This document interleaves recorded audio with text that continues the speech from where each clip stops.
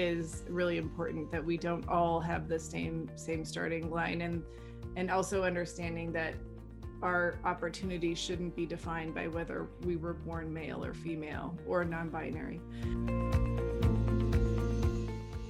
When you look at the larger US economy, women are the breadwinners in 40% of US households with children under the age of 18. There's 16 million breadwinner moms in the United States, and they support 28 million children.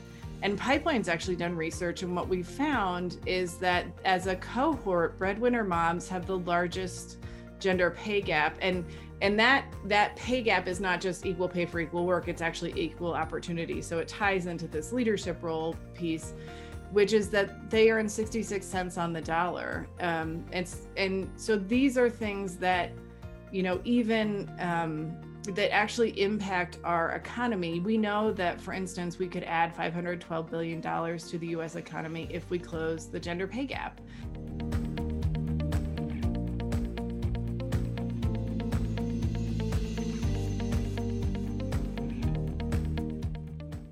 Welcome to the Mother Honestly podcast. This is your host, Blessing Adesina, founder and CEO of Mother Honestly. On this show, we interview ambitious women that are thriving in and beyond motherhood. Expect honest and real conversations that will encourage and inspire you to take actions on your dreams. Hello, thank you so much for joining me on the Mother Honestly podcast. I am your host for today's episode, Kristen Hall, the COO of Mother Honestly, and I'm so thrilled to have Kadka Roy join me on the episode today, who's the CEO and founder of the Denver-based Pipeline company, an award-winning cloud company that leverages artificial intelligence to identify and drive economic gains through gender equality. And for our listeners, you'll remember that she was also a guest on our Caregiving and Work Summit a couple months back. So we're thrilled to have her on the podcast. How are you doing today? I'm doing well. How are you? Good, thank you. And I'd love for you to tell our listeners a little bit more about yourself, how you got into the artificial intelligence space, career highlights, family highlights, and how you founded Pipeline. Yeah, well, thank you. I came to Pipeline really through three avenues. My backstory has three tenets that really ultimately led me to this place. The first is my family history. The second is my sort of place in my family, and the third is my personal experience in the workforce. So it won't take long, but all of those three really make up how I launched Pipeline. So the first is that I am the daughter of an immigrant and a refugee, and my mom was an orphan at the age of 18 months during World War II.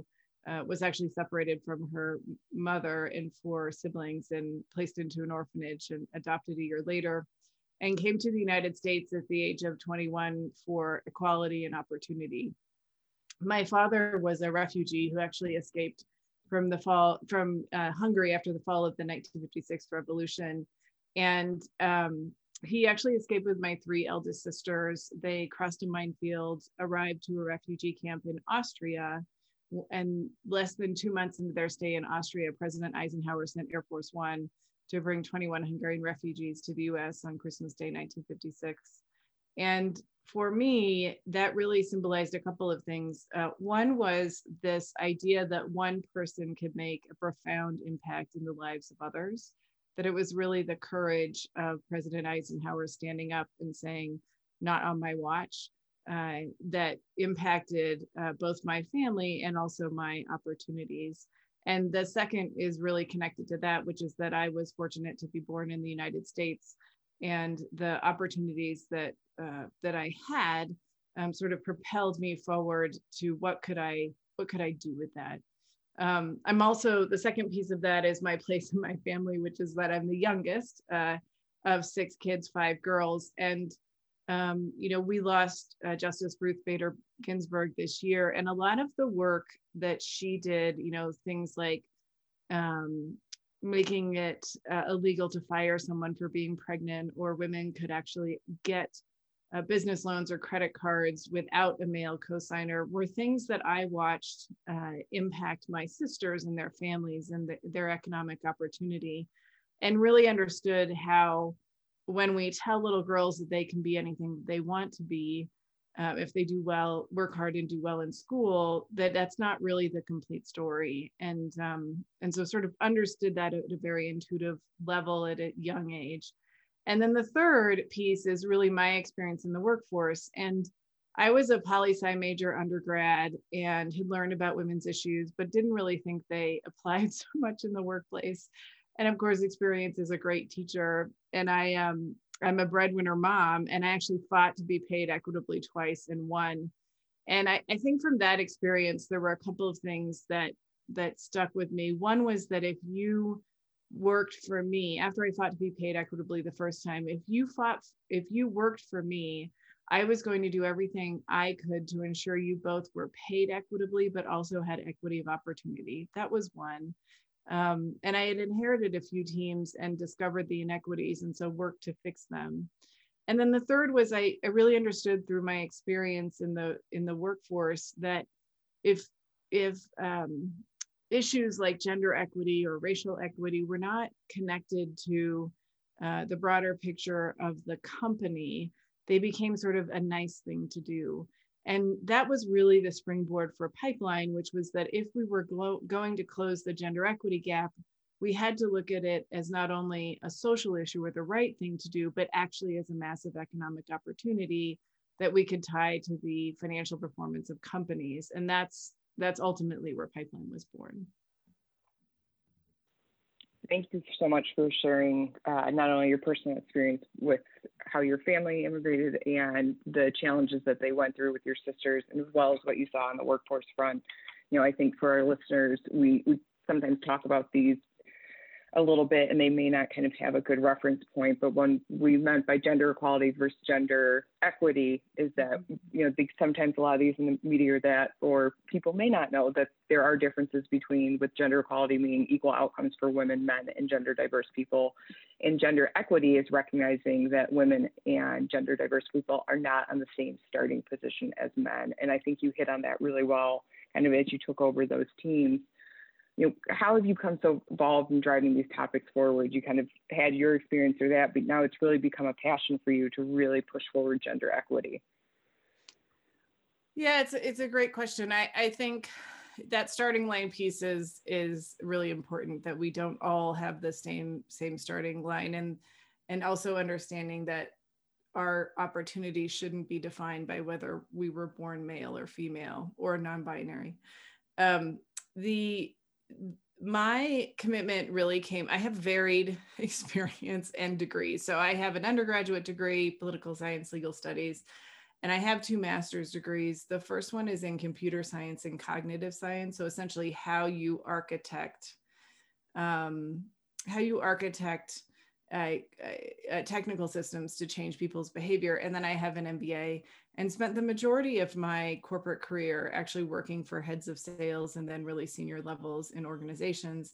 And I think, and from that looked at, one, obviously I saw the inequities, right? And you can see that pretty clearly. Women are 57% of all college graduates, but they make up only 7% of Fortune 500 CEOs, right? So that in and of itself is a 50-point gap. But the thing that I felt particularly maybe passionate about, or that I could solve, was this idea around gender equity, not only as a social issue, but as a massive economic opportunity. And there were a couple of reasons for that. One, it really changes the conversation from an us versus them conversation, and moves it towards something where you can meet everybody where they are. Gender equity is not a binary. That is, you are either not for it or against it. It's a continuum. You sit somewhere on that. So if we look at it through the lens of economics, 1, you can actually meet people where they are.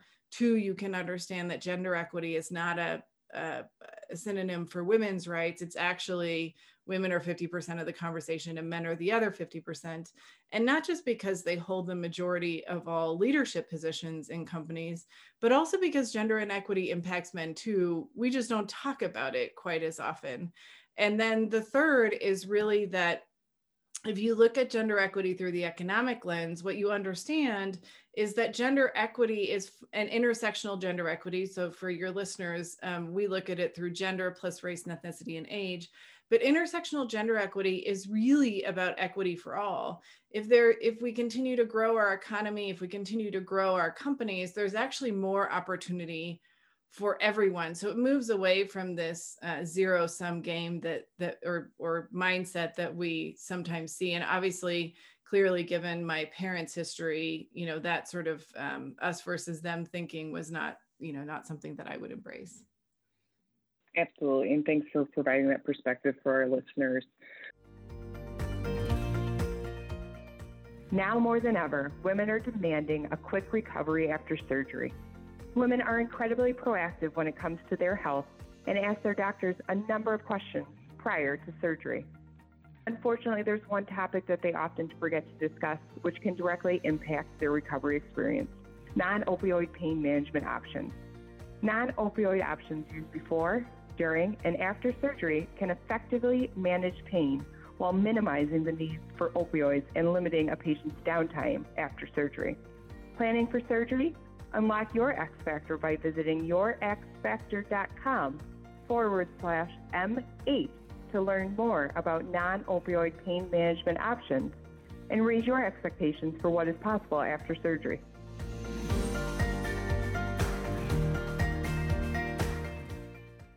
For women, you touched on it a little bit that, they make up more, there's more college educated women today than the average working man, but we still don't see a ton of women in leadership. What happens? We're not on the same starting point. We're not having, sometimes the same opportunities given or that, but what are some of the causes that are driving this, and where can we kind of close some of those gaps where we are on a more level playing field to get women in more leadership roles?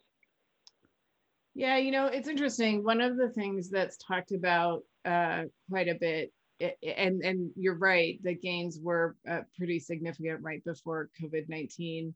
And I think two of the most significant happened in the year before COVID-19. One was that in Q1 of 2019, women, college educated women had increased their labor force participation. So they actually outnumbered college educated men as part of the labor force, like those that were actually participating in the labor force. That was one. And then the second thing that happened was at the end of 2019 was that women actually held the majority of all jobs in the United States. We were actually starting to see, that push forward.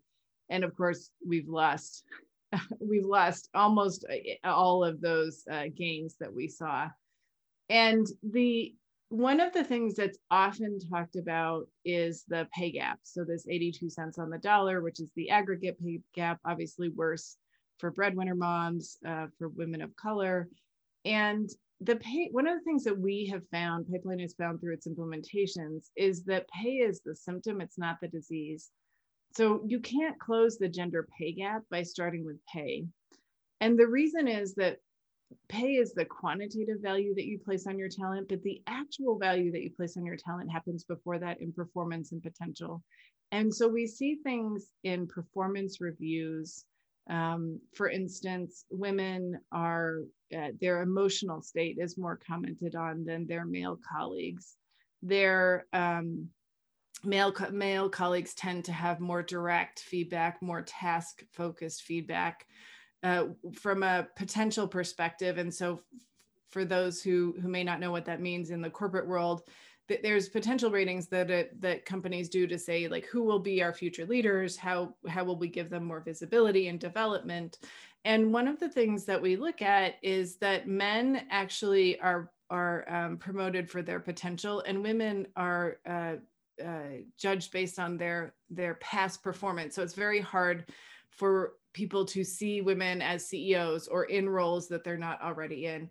And that's really where this issue of women in leadership roles, where you begin to see it. The other thing that we also see is we look at the promotion of women. That's one of the KPIs that Pipeline looks at. And we look at where women begin to fall out of what we call the pipeline. So where does the pipeline start to leak?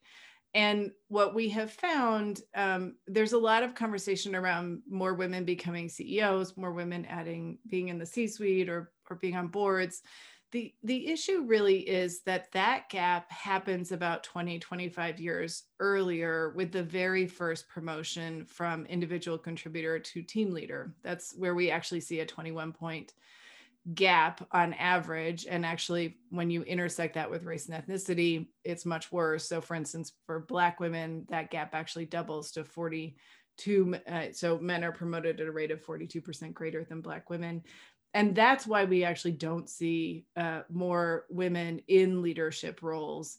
And it's remarkably unfortunate. It's not only an issue of fairness, it is actually an issue of the financial performance of companies. We know through Pipeline's research across 4,000 companies in 29 countries that for every 10% increase in intersectional gender equity, there's a 1 to 2% increase in revenue. So even if even if you are a student of shareholder primacy, you're really not doing right by your shareholders if you are not ensuring equity in promotions. And more broadly, when you look at the larger US economy, women are the breadwinners in 40% of US households with children under the age of 18. There's 16 million breadwinner moms in the United States, and they support 28 million children.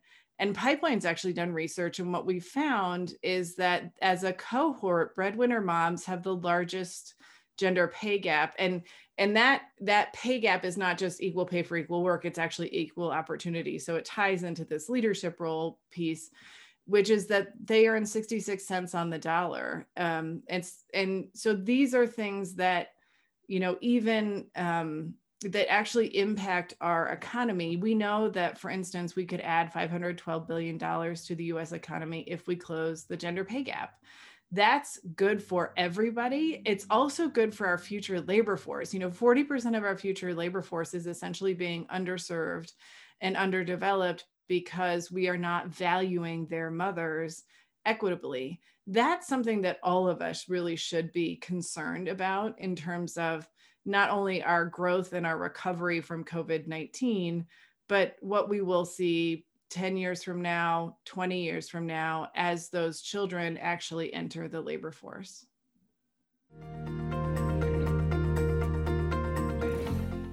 Who said business and pleasure can't mix? Check out Lincoln.com. Luxury vehicles designed with you in mind. Thoughtful interiors and insightful technologies that provide an effortless ownership experience.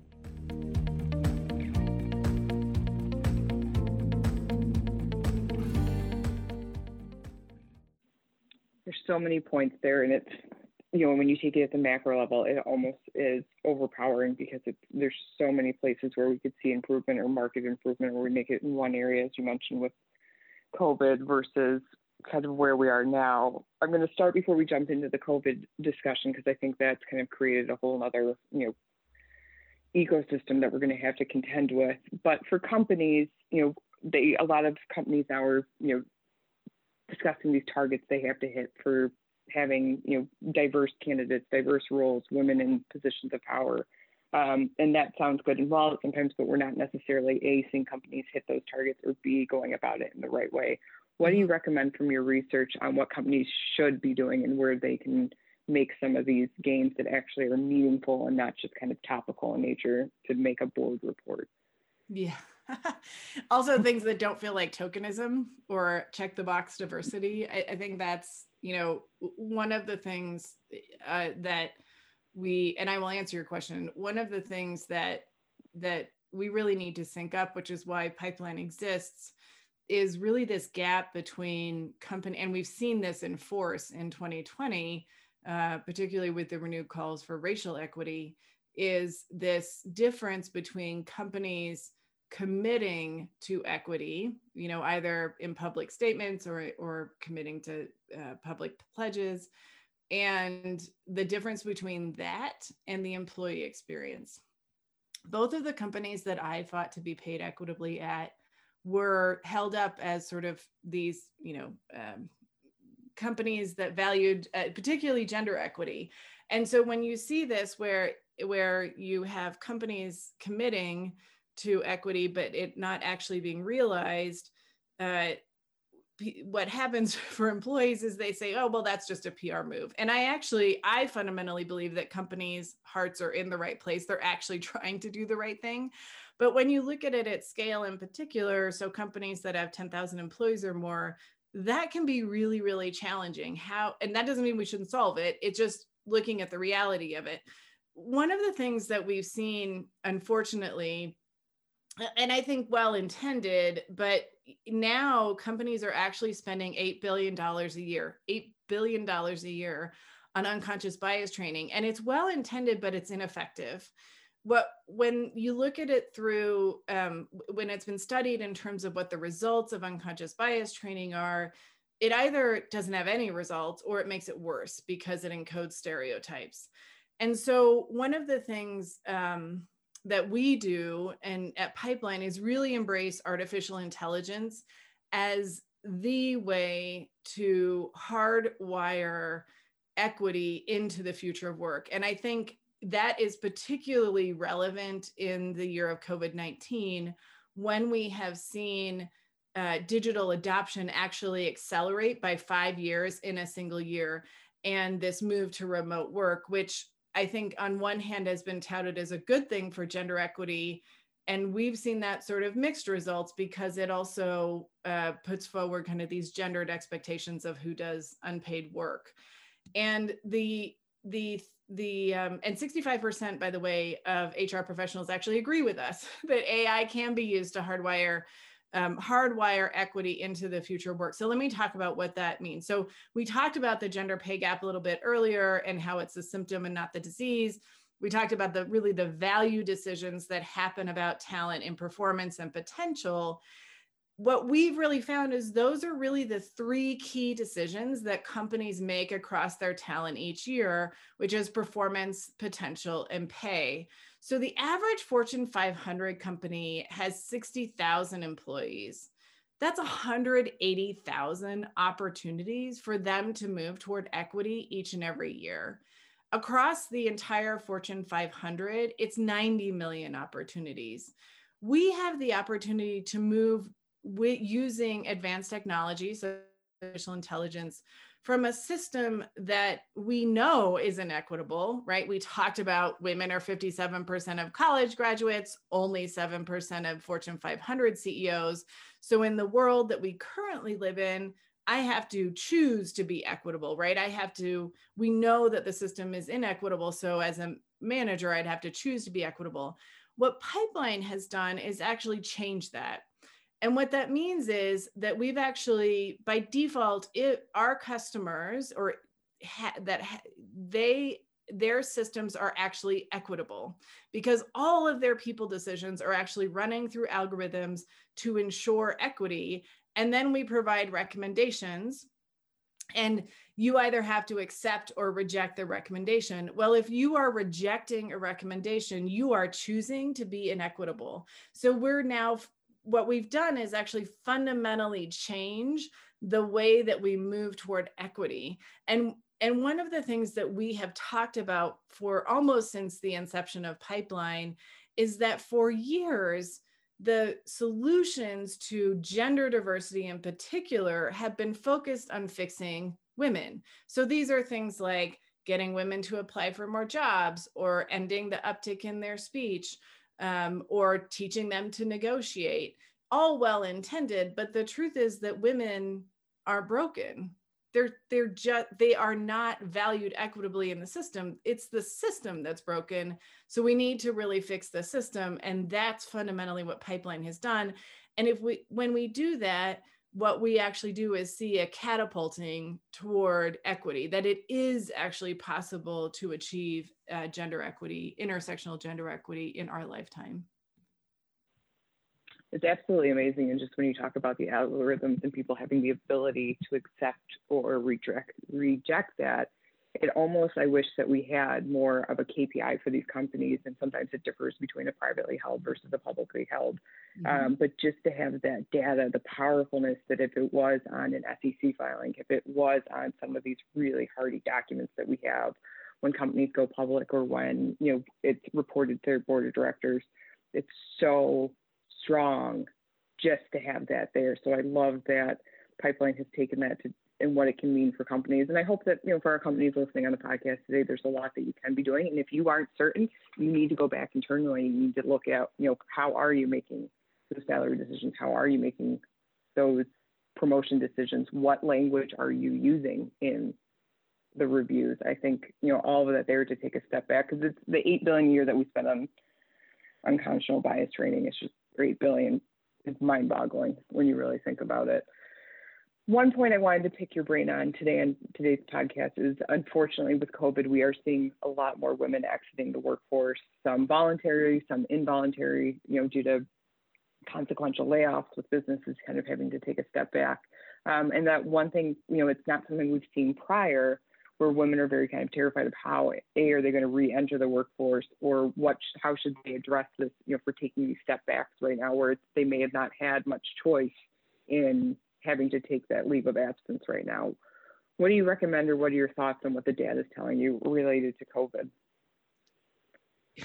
So COVID-19, so I wrote one of the very first articles. It was for Fast Company, and then did a quick follow-up the next week for NBC on really advocating for our elected officials, particularly Congress, to ensure that they applied a gender lens to the stimulus that they were pumping into the economy, which, by the way, for your listeners may seem like a really long time ago.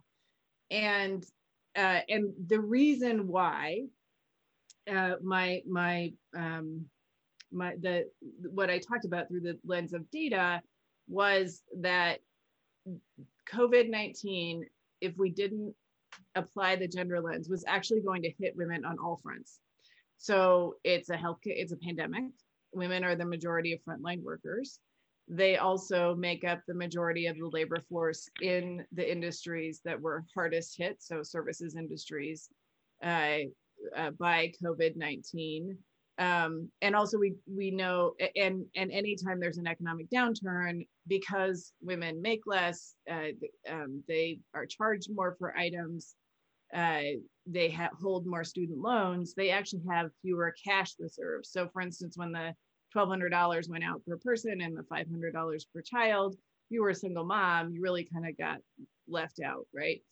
Plus the fact that we just don't have paid caregiver leave in the United States. And so I advocated for that. Unfortunately, it was not heeded. But to give your listeners a sense of what that looks like early on in the pandemic, and then we can certainly talk about some of the more recent job losses. Women were 47% of the labor force before COVID-19, yet they were 55% of all the job losses early on. So you've got an 8-point gap. When rehiring started, we saw a 2-point gap in rehiring. That is, men were hired back faster than women, and that women's jobs were 1.8 times more vulnerable than men's. And if you just look at, you know, I think the September jobs report, when 865,000 women, which has been talked about quite a bit, left the labor force, we have seen that, you know, women are leaving because now they're having to handle caregiving. This is not an issue of fairness. This is actually an issue of our economic recovery and our future economy. When women leave the labor force, it actually constricts the GDP. So since 1970, women have actually added $2 trillion to the United States economy through increasing their labor force participation. And we know just in pure numbers, not even the rate, women's labor force participation has been set back 3 years this year. And wow. There is another and we were already trying to make strides forward in labor force participation of women, because there was 789 billion sitting on the table for us if we did that. And that's really an issue. We should be thinking about things like caregiving and how we actually have paid caregiving leave. And I actually talk about caregiver leave. I don't talk about maternity leave or paternity leave or any of those different things. And there's actually a very good reason for that. I am part of the sandwich generation. So those folks that are caring for young children and elderly parents. And so we need to have caregiver leave. So one, we take gender out of it. And two, it really takes into account all the circumstances that folks are facing, and particularly women, of having to care for other people. That's one thing. We should also have sick leave. We should ensure, I'm an advocate of forgiving student loans, because women hold 67% of all student loans, and that is directly tied to the pay gap. We should be ensuring that women are actually receiving equitable, not equal, but equitable stimulus, because they don't have as much money saved, because they don't make as much money. They don't, and so we really should be thinking about that too, and then to actually get women back into the labor force.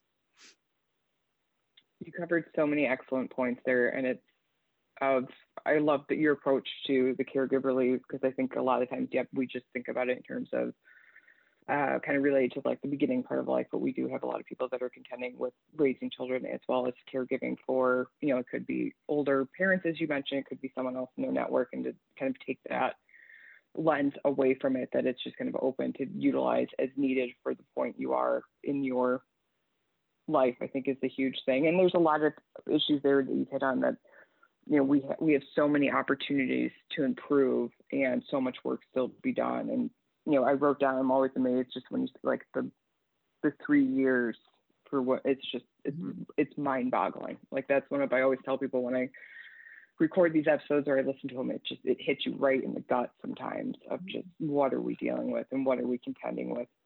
God, I could talk to you all day. You always have such a fascinating, and just the data, I love it. It's so great. But I wanted to, for our listeners, how can they continue to follow your journey? Can listen to more of the articles that you're putting out, everything that you're doing. It's so needed. It's so value added.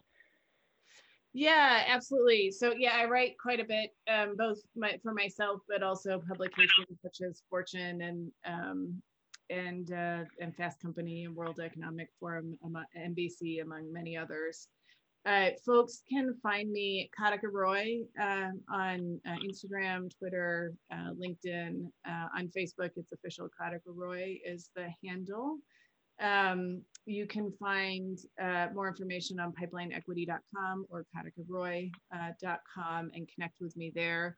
One of the things I wanted to mention to your listeners, you talked about metrics and how companies should actually be reporting more than just financial measures. And we've actually advocated for that, which is, I think, more commonly been known as stakeholder capitalism. So there's actually a Fortune article that I wrote and actually talked to the Fortune Connect community earlier this week about that.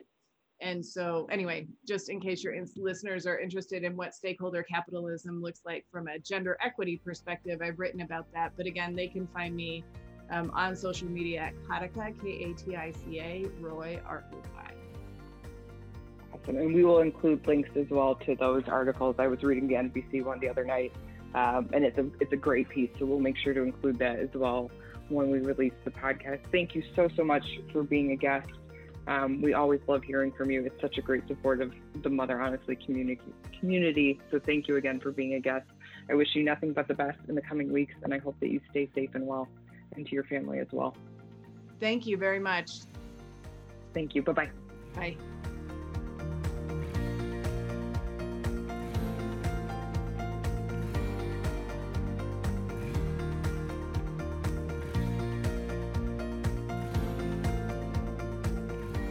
Thank you for tuning into the Mother Honestly podcast. If you want more relevant content for the ambitious mom, head on over to motherhonestly.com and follow us on Instagram and Facebook at Mother Honestly. Love our podcast? We want to hear from you. Please rate and review our podcast and subscribe to the podcast so you never miss an episode. We love growing at Mother Honestly, and your reviews help us grow. Stay safe, stay well, and always stay ambitious.